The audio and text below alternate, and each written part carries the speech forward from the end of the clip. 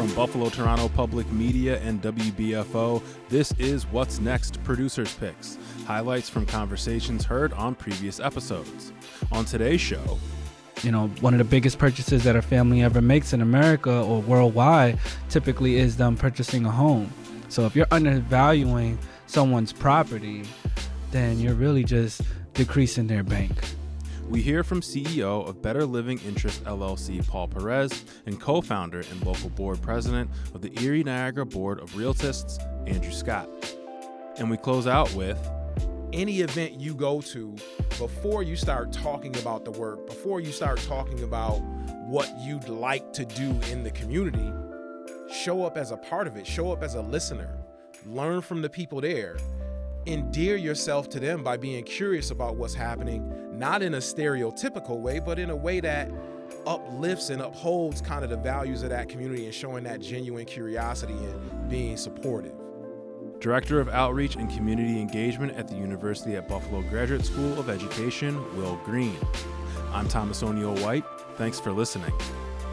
We start with Jay Moran's conversation with Paul Perez and Andrew Scott, who discussed the 2023 announcement of the local chapter of the premier network of Black real estate professionals and the challenges of home and land ownership within the cities of Buffalo and Niagara Falls.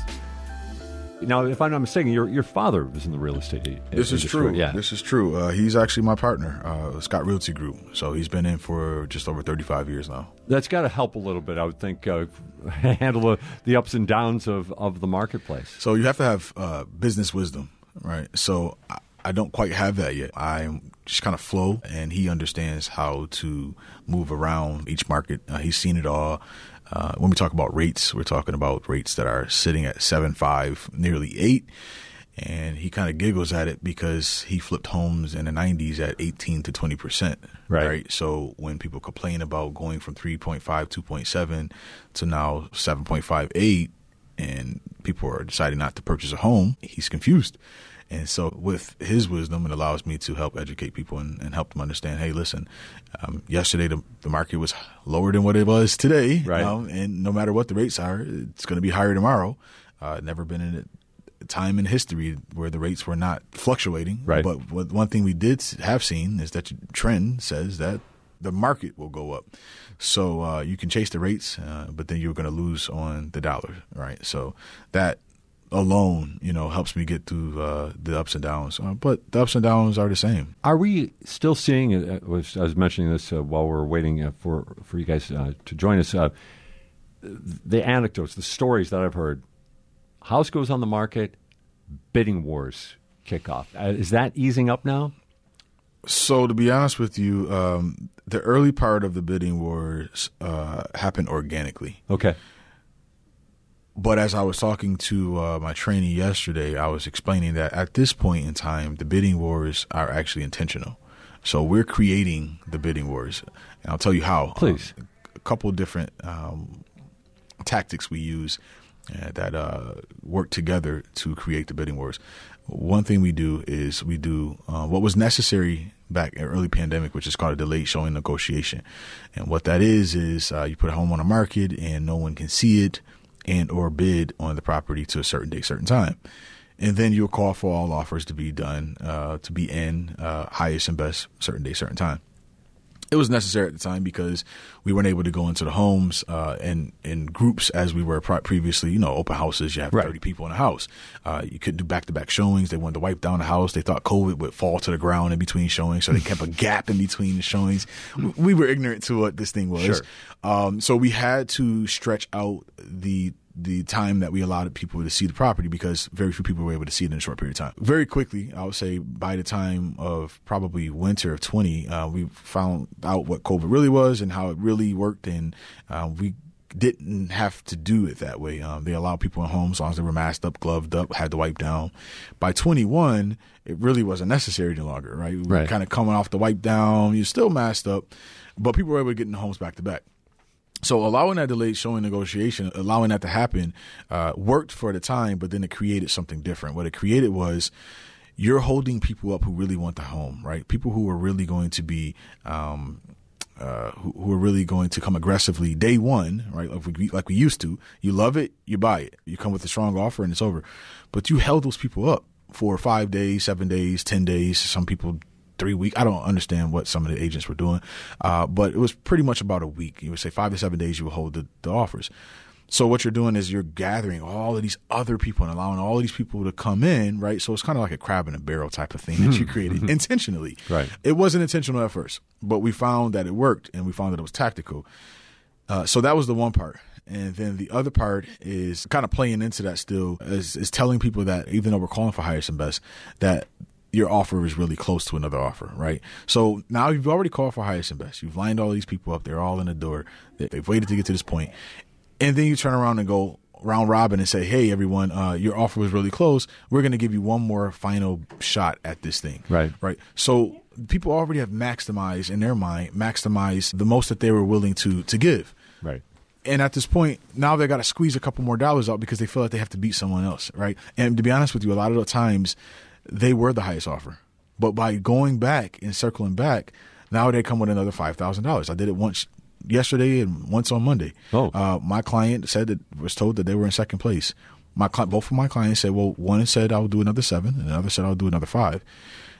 I said, I mean, if you're not comfortable with that, then let's not do that.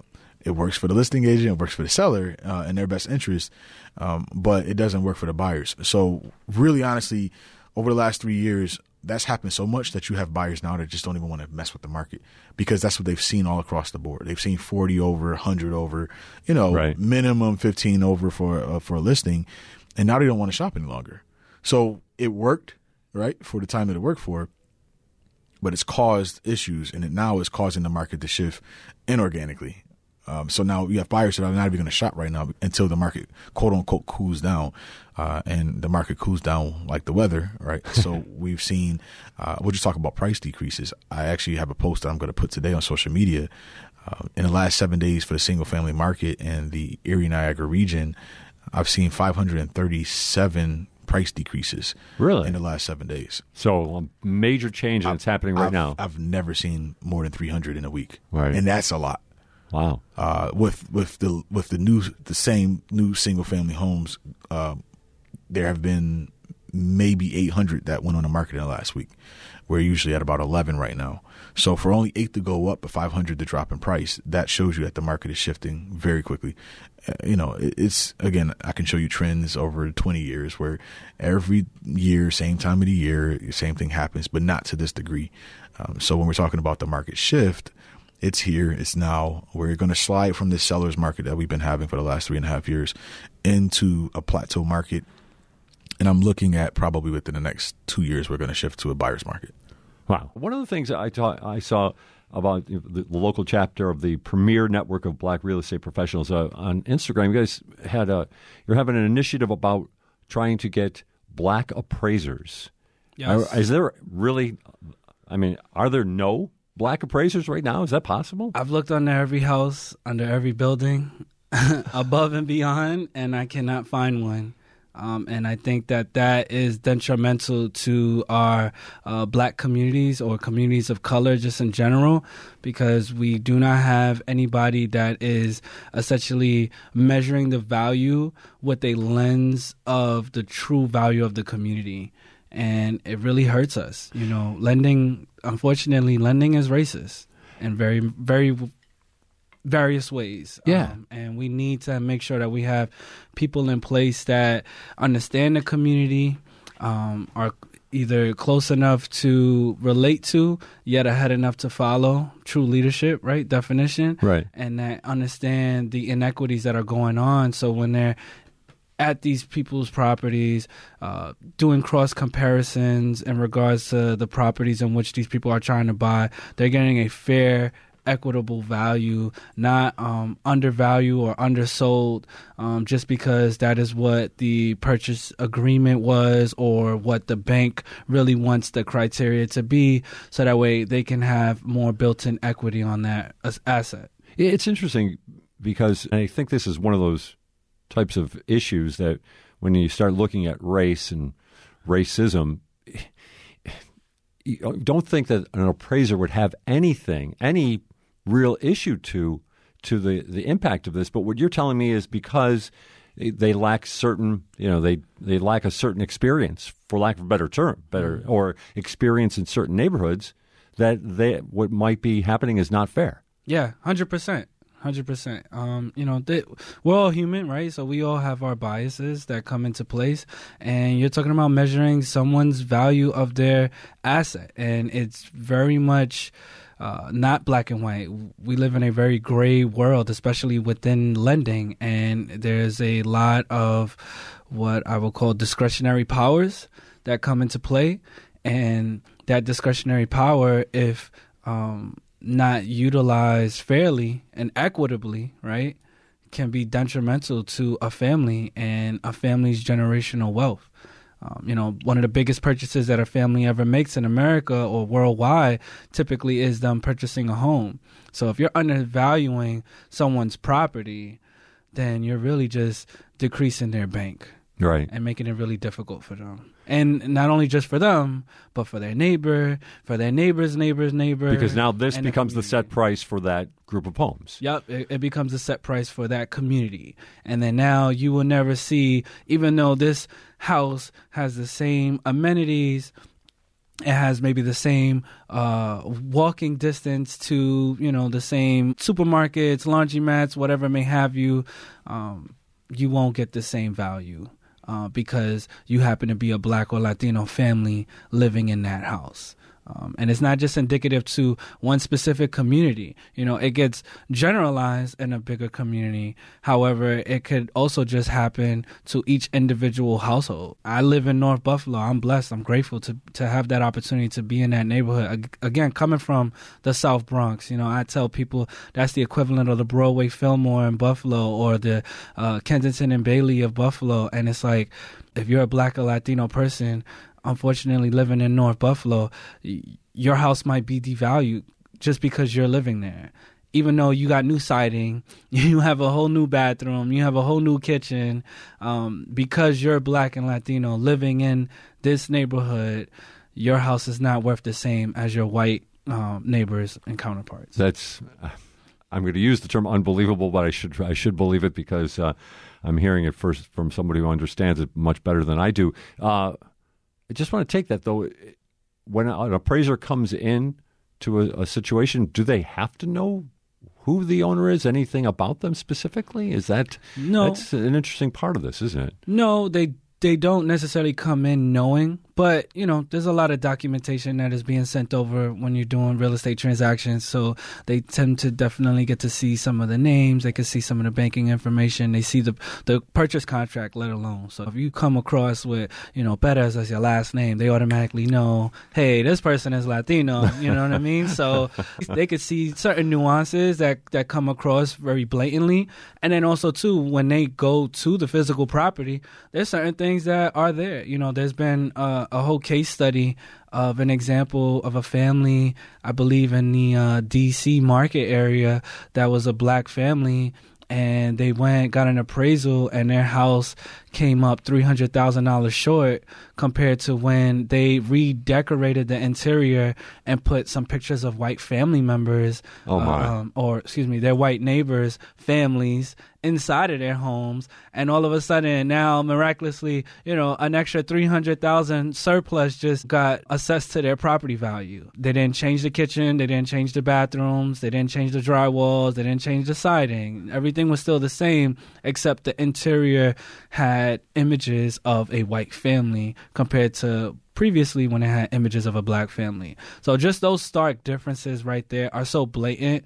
And we have formed the Erie Niagara Board of Realtists, local NARAB, National Association Real Estate Brokers chapter here in Buffalo and in Niagara Falls, to service Erie and Niagara County to address these inequities in real estate. We're about promoting democracy in housing at the fullest extent. And just back to the appraiser part of this equation, interesting to note that last year in the Buffalo-Niagara region, appraisers made $2 million in fees from their transactions. None of those went to people of color.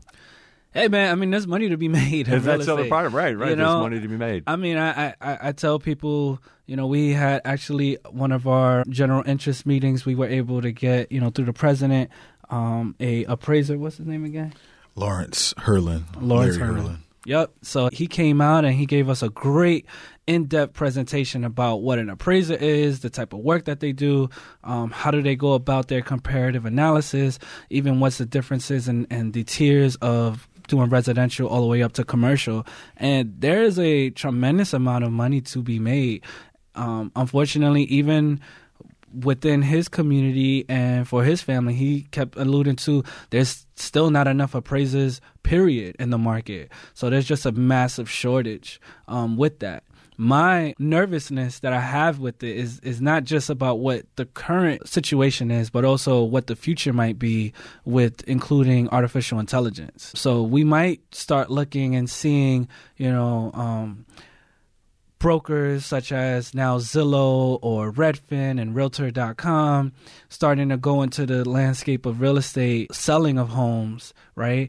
And removing your everyday realtor or removing your everyday real estate broker, and then also now filling in the gap of appraisal shortages by doing automated appraisals that are generated through artificial intelligence. And if unchecked, we can see even larger inequities and more consistent inequities. And then what we're going to do, blame it on the machine, blame it on the operating system. Right. You're going to have to go to the source. Well, who created this,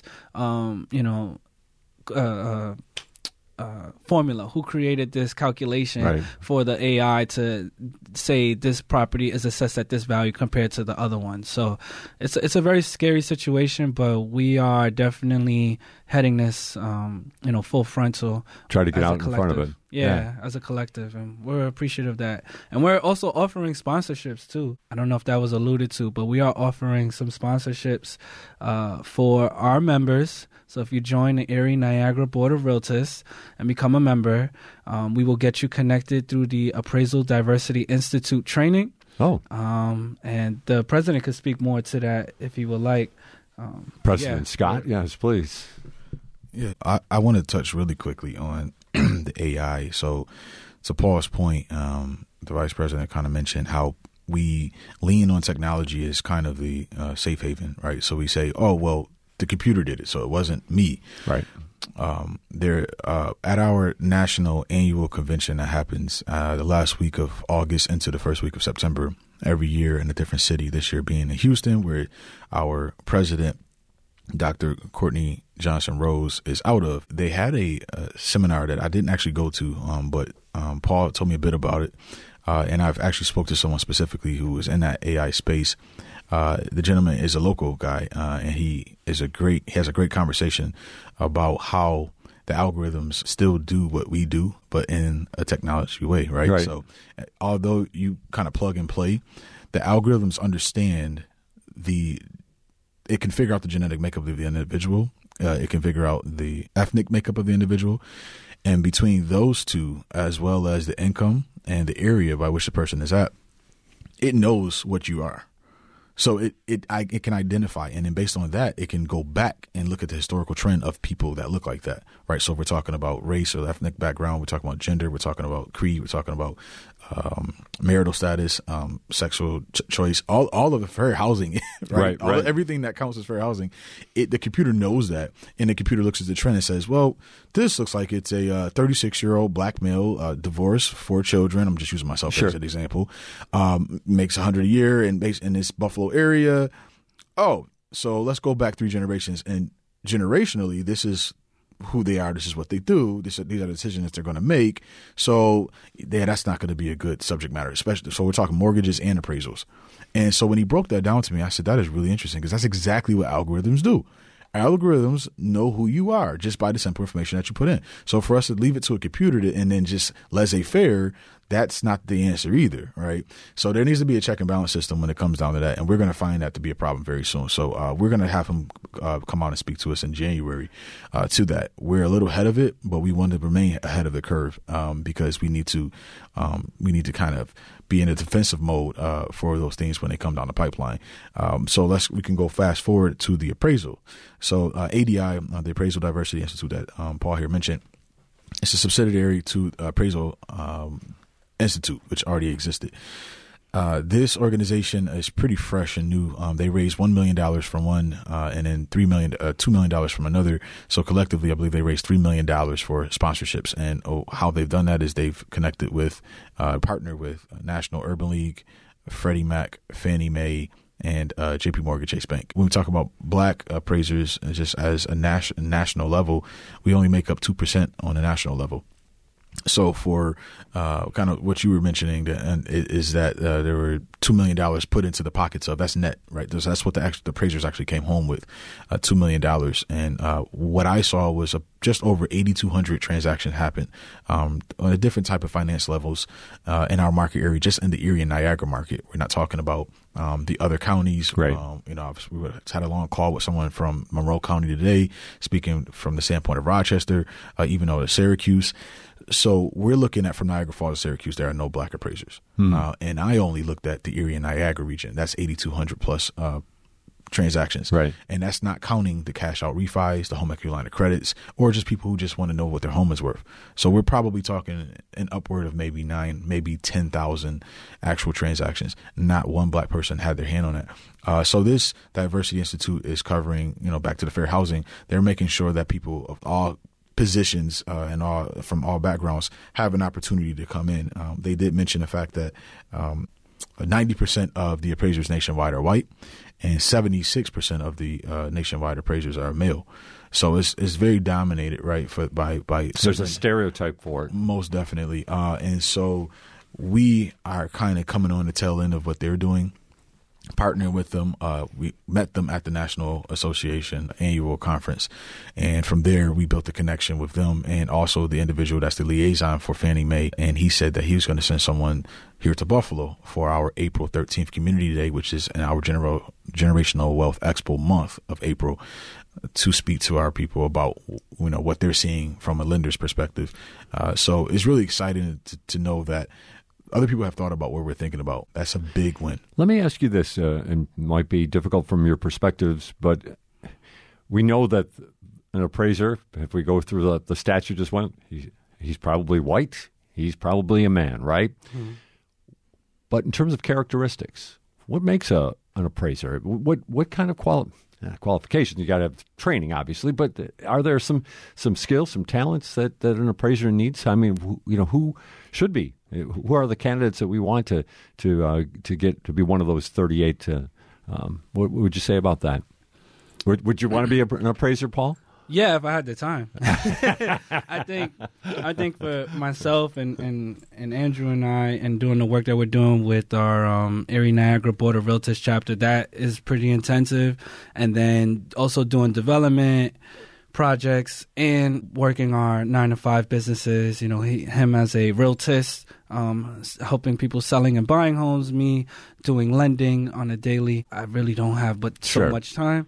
But if I did have the ability, but do you see your skill set? Do you know your talents? Do you think you'd be good at it? Oh yeah, I what would make you good at it? I think it would be a good fitting because I'm coming in there with the full intention of really measuring someone's value of their home fairly and equitably, right? So I think that anybody, and I'm speaking to anyone who's listening to this great, amazing show, if you're interested in doing real estate and you are looking to get your career started, a great way to do that avenue would be to take on the position of being an appraiser.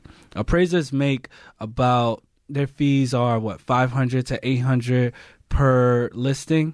So, and you can have maybe up to 25 a week because the demand is just so high, right? So the market hasn't really stopped in regards to transactions of home sales as much. So you can make some really good money and you can do this at a really high rate. And also, too, when you become an appraiser, You're not just an appraiser for Buffalo or for Niagara Falls. Right. You're an appraiser for the whole state. So you can go anywhere. And it's not just limited to any rural situation. And it's also not just limited to any urban situation. You're all encompassing. So there's definitely ways and places that you can go to consistently to just get that volume going. And you're really one of the centerpieces in regards to generational wealth transfer, because it's not just when someone's buying or selling a home, it also can include when someone is passing and their home is now being transferred to their trustee and or someone that was on their will. So they still need to do an assessment of value on the property. So all of those things do matter, and I don't think that that business is ever going to die down. And if you want to, scale up, you can start and build your own team. You can have staff underneath you that you can train. And then also, too, you can go from residential into the commercial landscaping as well. So there's so many avenues and ways that you can do this. And I think that somebody with a pure heart and a really good, knowledgeable mind, you don't have to be a college graduate in order to take on the position. You don't have to be a math whiz. You don't have to be a math whiz. Okay. You really just need to pass the exam, study, put your work in, and if real estate speaks to you truly, then that would be a great career path for you to take on. And you don't have to do any physical labor, right? All you're doing is more so just taking pictures, cross-comparing, documenting things, and you're looking and seeing, does this value that they're asking for add up? That was CEO of Better Living Interest, LLC, Paul Perez, and co-founder and local board president of the Erie Niagara Board of Realtists, Andrew Scott. And we close today's show with my conversation with Wil Green, an advocate, consultant, and educator who discusses Tremonti Solutions LLC, an educational consulting company that focuses on building cultural and racial literacy and addressing cultural and racial conflicts that happen in schools. You are a Buffalonian, born and raised on the east side. Just tell me a little bit about what life was like for you growing up. So, I tell you what, I think people from Buffalo got heart. I don't care what people say, we got heart. One thing I remember, so I went to school 53. My father grew up on Glenwood. That was the house that I went to after school. That was the neighborhood, Cold Spring, that I hung out in after school and before school, but also on the weekends. And I remember block parties. I remember elders in the community sitting on the porch. I remember having respect for those elders. I remember the friendships that were formed going to school 53 from kindergarten to 8th grade. I just have great memories of being in the community, running around in the summers, playing sports. It was a good time. Have we lost some of that on the east side? Are the elders still out on the porches? Do they have the ears and eyes of the neighborhood? Well, so it's funny because I guess, I'm almost an elder, right? I'll be 50 in February. Wow. Yeah. Our listeners cannot see you right now, but you look about 32. Well, I'll take that. I'll take that. My knees disagree, but, I'll take that.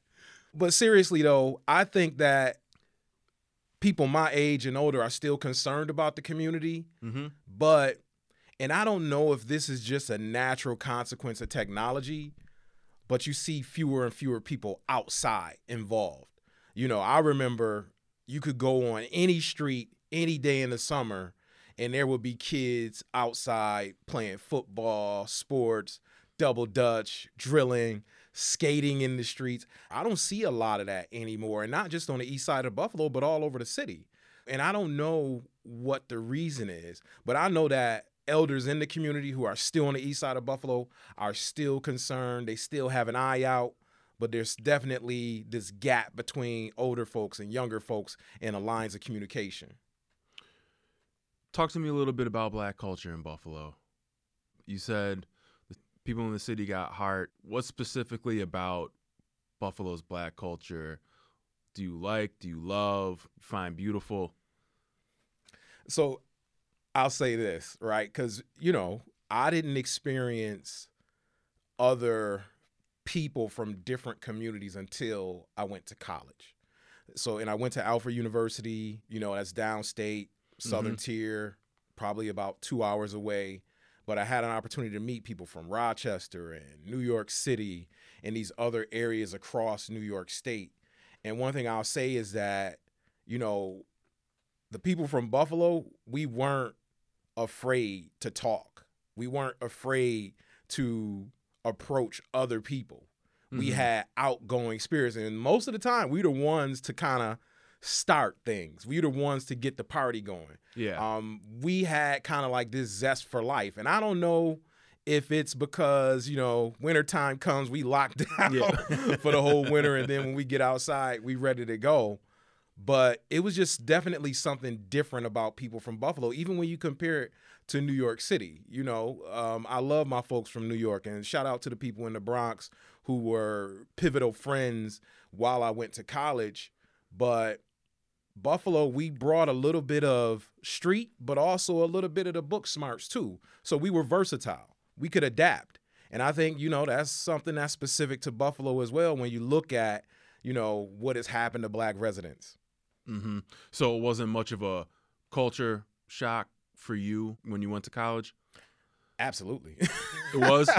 Oh, yeah, it was a culture shock. So going to school 53 from kindergarten to 8th grade, having a Black principal, Nan Woods, shout out to Nan Woods, 5-3 high, having Black teachers, having a school that was extremely connected to my grandparents and my father, and the communication was back and forth. So then I go to Hutch Tech High School, which probably had, I went from 95% African American population at 53 to 15% at Hutch Tech. I think there were 2 African American teachers, no African American administrators, and it was a difficult transition, but it prepared me to go to Alfred University, where I didn't have the type of supports that I had in K through 8. But also there was the community culture shock of going from my neighborhood to a pretty much, you know, rural area. So it took some getting used to. But like I said, you know, Buffalo, we figured out a way to adapt. I was blessed to have a number of friends from Hutch Tech come to Alfred University as well. And that probably eased the transition, but it was still a culture shock. It was still something to deal with. You mentioned just going from 53? Public School 53, Community School 53. Yeah, to Hutch Tech, and that kind of lack of support. Talk to me about the importance of having Black administrators, Black teachers in these classrooms. I'll say this, right? So at School 53, we had good teachers. Yeah. And I think the interesting thing is, and this is something that I kind of replay in my mind now as an adult, because some of my friends did not go to School 53 and they didn't have that type of experience. So a good teacher is what matters most. Now, going to a Hutch Tech and not seeing that representation, I still had this, and this is another thing about growing up in that time. You respected adults. You respected teachers. 100%. Now, what I'll say happened during that time is because of the adverse experiences I had with teachers and administrators at Hutch Tech, I felt like they didn't respect me, so I didn't respect them. And I think that was the difference. So I can't really say, oh, it was because they weren't Black. We had some Black teachers and I had good relationships with them. I just think a lot of them weren't good teachers or good administrators. Okay, that's certainly a fair point. We had talked a little earlier about confusion. Some people have confusion about what it means to be Black and living on the East Side. You want to dispel some of those you know, rumors and just, you know, talk to me about that. I mean, I think so. It's stereotype. We stereotype people, right? We stereotype people, and I've probably experienced this all throughout my professional career. The one thing I will say is this, going back to your last question about the benefit of having Black teachers and Black administrators. When I enrolled in college and switched over to education as a major, I didn't miss a beat. It didn't seem far-fetched for me to be an educator because I saw that, you know? Now, shifting over to this question about the misconceptions, the stereotypes. Yeah. As a professional, I've worked in schools. We know that less than 2% of the teaching population in America are black males. So most of the schools or most of my experiences, I'm one of few, especially as I ascended through the ranks and started to work in the administrative offices of organizations or even on college campuses. So it's interesting because, number one, there's been this shift in how we show up for work, right? When we can talk about being authentic. Mm-hmm. And some days I don't feel like putting on a tie with a collared shirt. Some days, you know, I might have a polo on with a sweater, hoodie, or something like that, and I may wear sneakers, not shoes. Mm-hmm. And I'll tell you this, I don't really know how to feel about it because it certainly still bothers me, but walking across campus and you turn the corner and you meet someone, you know how you turn the corner and you don't know someone else turning? Yep. You could literally see the shock in their face of like, oh, you know. So it's one of those things where it doesn't bother me, but it's also something that I recognize is because you're not used to seeing people like me in this space. And then, of course, the next question is, well, where would you be comfortable seeing me? You know, where would you be comfortable seeing me? And I think if we started to explore that and talk about that, those are some places that are not fully representative of the entire black experience. How do you navigate those waters, or how did you navigate those waters initially? Whew. Now, that's a deep question because that's something I think that started at Hutch Tech. And I mentioned this, I think, the last time I was here. I remember vocally saying out loud to myself, why don't they like me? So as a child, you know, 14, you're still a child. Yep. It's acceptance. I just want to be accepted. And I went from high performing, always picked to do this and that star student to the student that's saying out loud to himself, why don't they like me? So I think as you're beginning to develop an identity and want to fit in, then this realization of, wait a minute, I'm not fitting in. And what's the problem? Is it me? But as I began to mature and develop into who I was and having that strong foundation of having strong black role models and started to look a little bit into history, I'm like, oh, wait a minute. It's not me. It's how they perceive me based on how I look. And then it became a challenge. Then it became a challenge of, okay, you perceive me like this, but I've always been a high-performing student.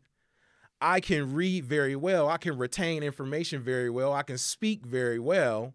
I'm going to beat you at your own game and watch how you just crumble under how I beat you at your own game. It just became a challenge. It just became something that I wanted to conquer and excel and do well in. Chip on your shoulder. Will, in your position at UB, you coordinate all facets of the Graduate School of Education's community engagement and outreach efforts. What type of strategic planning goes into those efforts, and what gets you excited to achieve your goals? So the strategic plan for outreach and community engagement is actually embedded in the overall strategic plan for the Graduate School of Education. I believe it's one of the second pillars or third pillar, and it is about engaging the community in ways that are mutually beneficial for the university and the Graduate School of Education, but also for the community. So that does drive the work, especially with that notion of, I'll be honest, right? So traditionally, when we look at communities like Buffalo, especially East Side, West Side, where you have kind of like disenfranchised populations, universities have been seen as someone or institutions that come in and extract. Right. They take out, right? And they don't build back. So what we want to do is kind of undo that perception that we're just coming to take out information. We're going to do these things with you and take what we need in terms of research so we can get published and go on our way. And what we want to do is partner and collaborate with the community to build things to help sustain those communities, to make sure those communities still exist, but also to learn from community members. Like, there's expertise in these communities. And how can we find a way to share information from university level to community level and vice versa? So as someone representing UB, how do you get into those neighborhoods? What are some like of the specific things you do to make those connections? So, luckily for me, I'm from Buffalo. Right. That always helps. And I say Buffalo is a town with a big city attitude, right? Uh-huh. So Buffalo's not that big, let's be honest. I mean, one of the things we like about Buffalo is 10, 15 minutes, you can get where you need to go. Exactly. All right. So having that type of access to communities is relatively simple for me coming from here, and I'm aware of like cultural norms across the town. I've worked in Buffalo the majority of my professional career. I've developed contacts through education, working in a not-for-profit field. So all those things help. But also, I think what's most important is how people feel when you're around them, right? Mm-hmm. One of my goals, and this is what I really try to share with my colleagues at UB, is like, don't show up with your clipboard the first day. Like, show up in the community as a community participant, mm-hmm. right? Any event you go to, before you start talking about the work, before you start talking about what you'd like to do in the community, show up as a part of it, show up as a listener, learn from the people there. Endear yourself to them by being curious about what's happening, not in a stereotypical way, but in a way that uplifts and upholds kind of the values of that community and showing that genuine curiosity and being supportive. That's the secret sauce right there, showing up as a part of the community prior to doing the work. And that goes to my next question, authenticity. And having that play a big role in your job and trying to, I guess, as you say, telling other people, hey, don't just show up, get your hands a little dirty. Absolutely. I think it's so funny, though, that, in this moment in time, authenticity is really a key buzzword, right? Oh, right. We need to be authentic. And when you look at the history of Black people, when were we able to be authentic, right? So in order for me to share this information with folks, being an educator, I think modeling is the best thing, right? Mm-hmm. So traditionally, I would say someone with my background doesn't often end up at University of Buffalo. Mm-hmm. Now, what that means for me is when I sat in the interview, I made sure that this is my authentic self. This is what you're going to get. Like, I'm not going to hide who I am for the purpose of you picking me. What I need you to know is that if you pick me, this is the package that you will receive and you will get. So what that means is when I engage faculty and staff on University of Buffalo's campus and I ingratiate to them that when we show up in communities, we need to be authentic, I'm being my authentic self. If I'm referencing something from my culture, I'm going to reference it from my culture. Now, if I need to translate for them, I will unapologetically. I'll go ahead and give you a translation, but I'll also tell them you can't show up in the community and try and use the language that I use because that wouldn't be authentic, and mm-hmm. they would identify that immediately. Right. But you need to understand it. Yes, you need to understand it, but you also need to show up as your authentic self. You can share things about your local, regional, geographic, familial culture and be ready to translate that for other people. And the one thing I know about my community is we like people who show up authentically. We won't judge you for being yourself. We might snicker and laugh a little bit at first, mm-hmm. but if you hold your ground and say, yo, this is who I am mm-hmm. and this is who I'm going to be, you get respect. So there's really no difference between you in your role at UB and the Wil Green that's in the community, in Buffalo's East Side community. But what about code switching? So sometimes it's needed. I'm gonna push back against that. All right. I'm not code switching. I'm not going to code switch. Now, the one thing that will shift is language, right? Yeah. But that's a natural thing, right? If you go to Buffalo to New York City is the easiest one, right? So how often do you know somebody who grew up in Buffalo, lived in Buffalo, they go to New York City, they stay there for a year, year and a half, 2 years, they come back, and they got that New York talk car, yeah, right? Right? It's a natural thing that linguistically you start to shift if you're in an environment for a long time. So I do have the ability to use language in a capacity that other folks can understand it when I get there. But the one thing I'm not doing, like, I'm done with code switching. Like, Okay. I had my code switching experience at Hutch Tech. I had my code switching experience early in my college experience. And then I'm like, yo, you got to take me as I am. And that's generally it. The one thing I don't do is cuss a lot. I cuss a lot more when I'm in the community at home, being me. But I think code switching has not served us well as a community and as a nation. We talk about United States having all these diverse backgrounds and cultures, but then when the rubber meets the road and we go into business or in the professional world, we have to leave so much behind of who we are. Right. Well, what is that doing? That's stripping us of our advantage that we have of everywhere else, where most other countries are homogenous societies. Yep. We have diversity of thought. So we're going to limit ourselves by saying, nope, you only show up this way, speak this way. Yeah, that doesn't make sense to me. Talk to me a little bit about your work with the Leaders of Color, Cohort 3. Okay, so Leaders of Color was started by the Oshai Foundation. Karen Spalding, she actually began it. I think it's called now the Karen Spalding Leaders of Color. And essentially what it is a program that identifies leaders from Buffalo, New York, who are Black, Hispanic, coming from different cultures, and we do like a 1-week retreat. My cohort 3 is interesting because we didn't have the benefit of going to an offsite. Well, we went to an offsite location, but it was all virtual because of COVID. Right.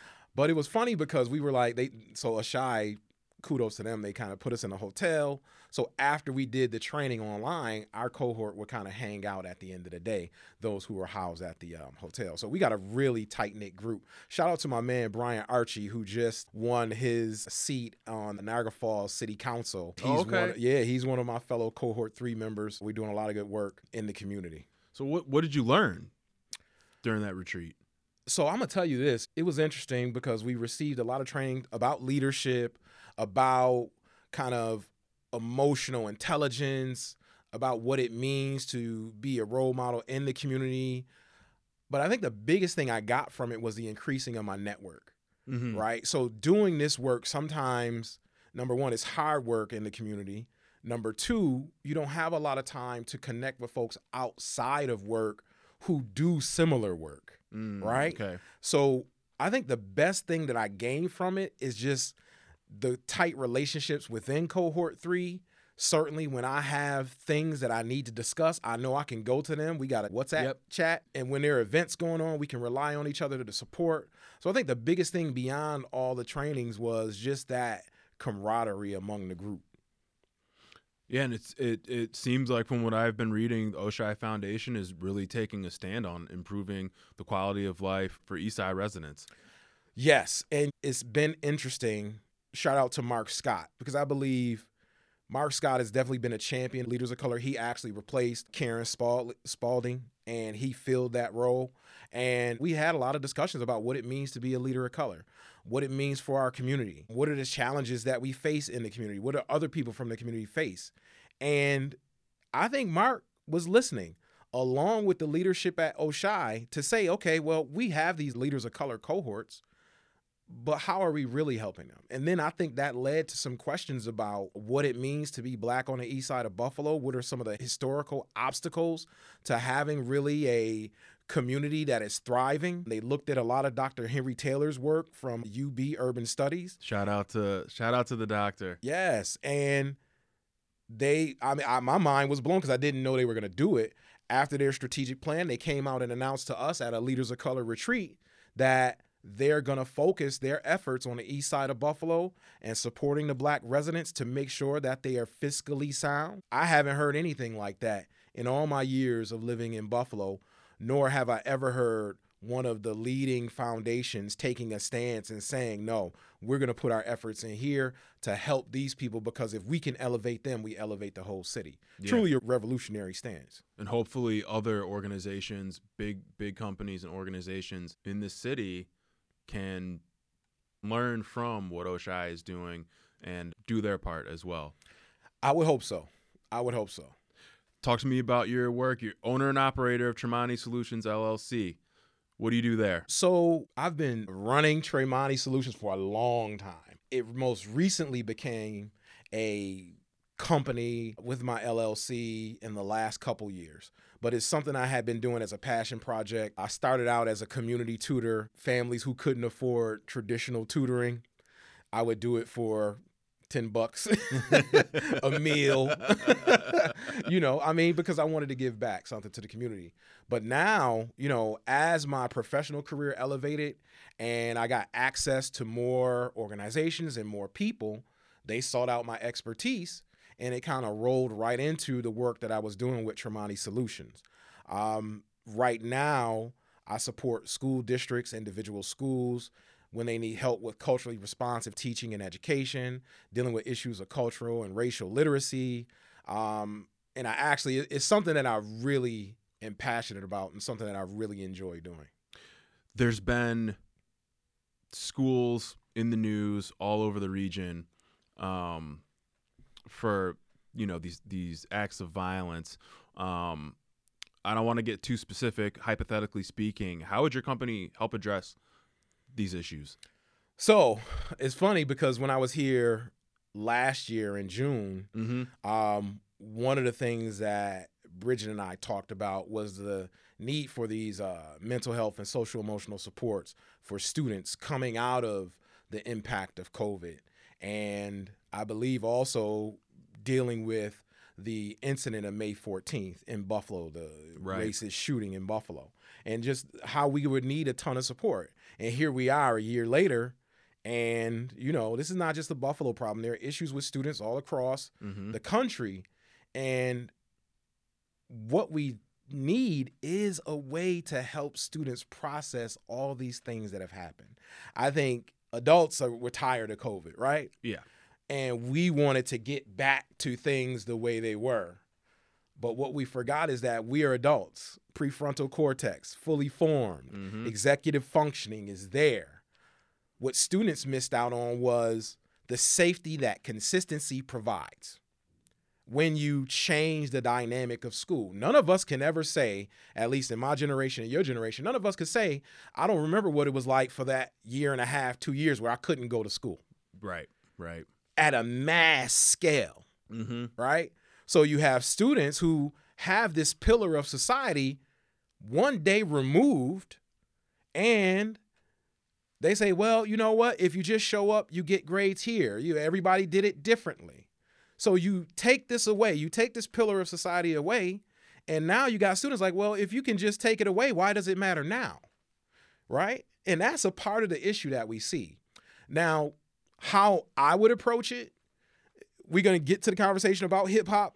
Yeah, well, we got a little over 5 minutes. A little over 5 minutes? Yeah. I got you, right? All right. So I'm a true hip hop head, right? We celebrating 50 years of hip hop this year. They say 1973. I was born in 1974. So hip hop isn't, my parent. It's my older brother or older sister. Same. Right? Yep. And I've always been intrigued by the elements of hip hop. And traditionally, we talk about 4 elements of hip hop: MCing, DJing, breaking, writing, or graffiti, right? And if you look at that, those are elements of a culture. Yes. One of the elements that we don't often hear about is this element of knowledge, right? And for what it's worth, what we have right now, one of the elements of hip hop, MCing, is still, it's changed the world, right? So rap music has changed the world, but we're taking MCing away from all of the cultural elements. Knowledge is the key cultural element, because if it was not for the youth gangs of the South Bronx coming together and forming a truce because of the murder of a very prolific individual, Black Benji. Black Benji, Ghetto Brothers. Shout out to the Ghetto Brothers. Shout out to my man Topaz, South Bronx. If it wasn't for these young people at that time coming together, and we're talking about gang members, 40,000 gang members in the South Bronx, coming together and forming a truce, saying that our lives are too valuable in honor of Black Benji and his mother's wish to stop the violence, you would not have DJing and MCing and graffiti writing and breakdancing elevating to the point that it becomes hip hop culture, right? Yep. So if we can take advantage of this culture, if that culture could save black youth in the late 70s and mid 70s, then it certainly can save them now. It certainly can save the world now. So I would be looking to implement a program that takes advantage of the 5 elements of hip hop. What are some of your favorite albums? Oh, man. Ooh, you got me right there. See, I told you, I'm one of those people that don't really have a favorite, but I'll go back in my mind and think about it. Like, first of all, my favorite, like the hip-hop song that turned me on to hip-hop, right?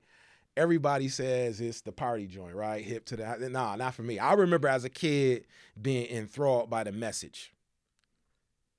Yeah, right? The Message. Yeah, in comparison to Rapper's Delight by the Sugar Hill Gang. Yeah. Just diametrically opposed. Right. Well, Rapper's Delight was a nice party song. Oh, right? yeah. Everybody could dance. But The Message, I mean, the name says it all. The Message. The first conscious Yes. And it even, I can't even remember when that song came out, but I know I was young. 82. 82. That was my year of birth. I wasn't even 10 years old, but that song stuck in my head because of the vivid images about what the song was about. So if we go down that path, now don't get me wrong, heavy Run DMC head, BDP, Boogie Down Productions. I think that album. So I don't never listen. When I grew up, I didn't have money to buy albums, so I never knew the names of albums or songs. Right. I just knew the song because I heard it on the radio. Shout out to Buff State WBNY. You stay up late on Sunday night and you just push record, go to sleep, and you wake up with some fire. So no favorite album, but artist, man. Artist. We've got about a minute left. The last thing I want to ask you real quick, what's next for you? What's next for me is to really try to amplify, this 5 elements of hip hop to create a system to change the way students are interacting in schools. I think that's absolutely what's needed. I think we don't do hip hop justice. You have some teachers who implement elements of hip hop in their class. Oh, make a hip hop song about math. I think we're missing the boat because it can be a tool for social emotional intervention. It can be a tool for academic intervention. It can be a tool for creating culture within schools that is respectful. So that's really what I'm looking to do in the future. And that will do it for Producer's Picks. We would like to thank our guests, Paul Perez, Andrew Scott, and Wil Green. If you missed anything or would like to hear it again, you can get this program as a podcast wherever you get your podcasts or on the Amplify BTPM app. Each episode is also online at WBFO.org. I'm Thomas O'Neill White. Thanks for listening.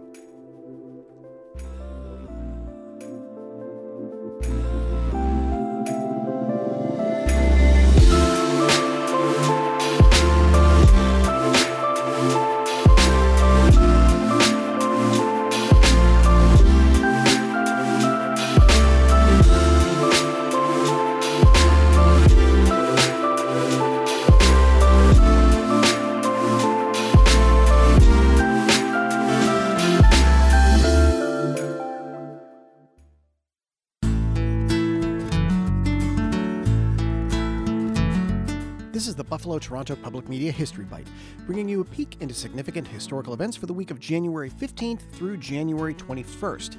I'm your host and program director, Tom Barrich. The Buffalo chapter of the NAACP was officially founded on January 15th, 1959. January 15th, 2023, yes, that recently, Buffalo State College officially becomes Buffalo State University. And while we've had some chilly, windy days in western New York lately, there was a record set on January 18, 1899, when the temperature bottomed out at 0 degrees Fahrenheit and winds were clocked as high as 77 miles per hour. The Buffalo Museum of Science was dedicated officially on January 19, 1929. And big news at the time, Edna L. Smith becomes the very first female bus driver in western New York on January 20th, 1953. You've been listening to the WBFO History Bite. Discover more stories about Western New York's past on the Buffalo History Museum's website. Learn more at buffalohistory.org. For Buffalo Toronto Public Media, I'm Tom Barrich.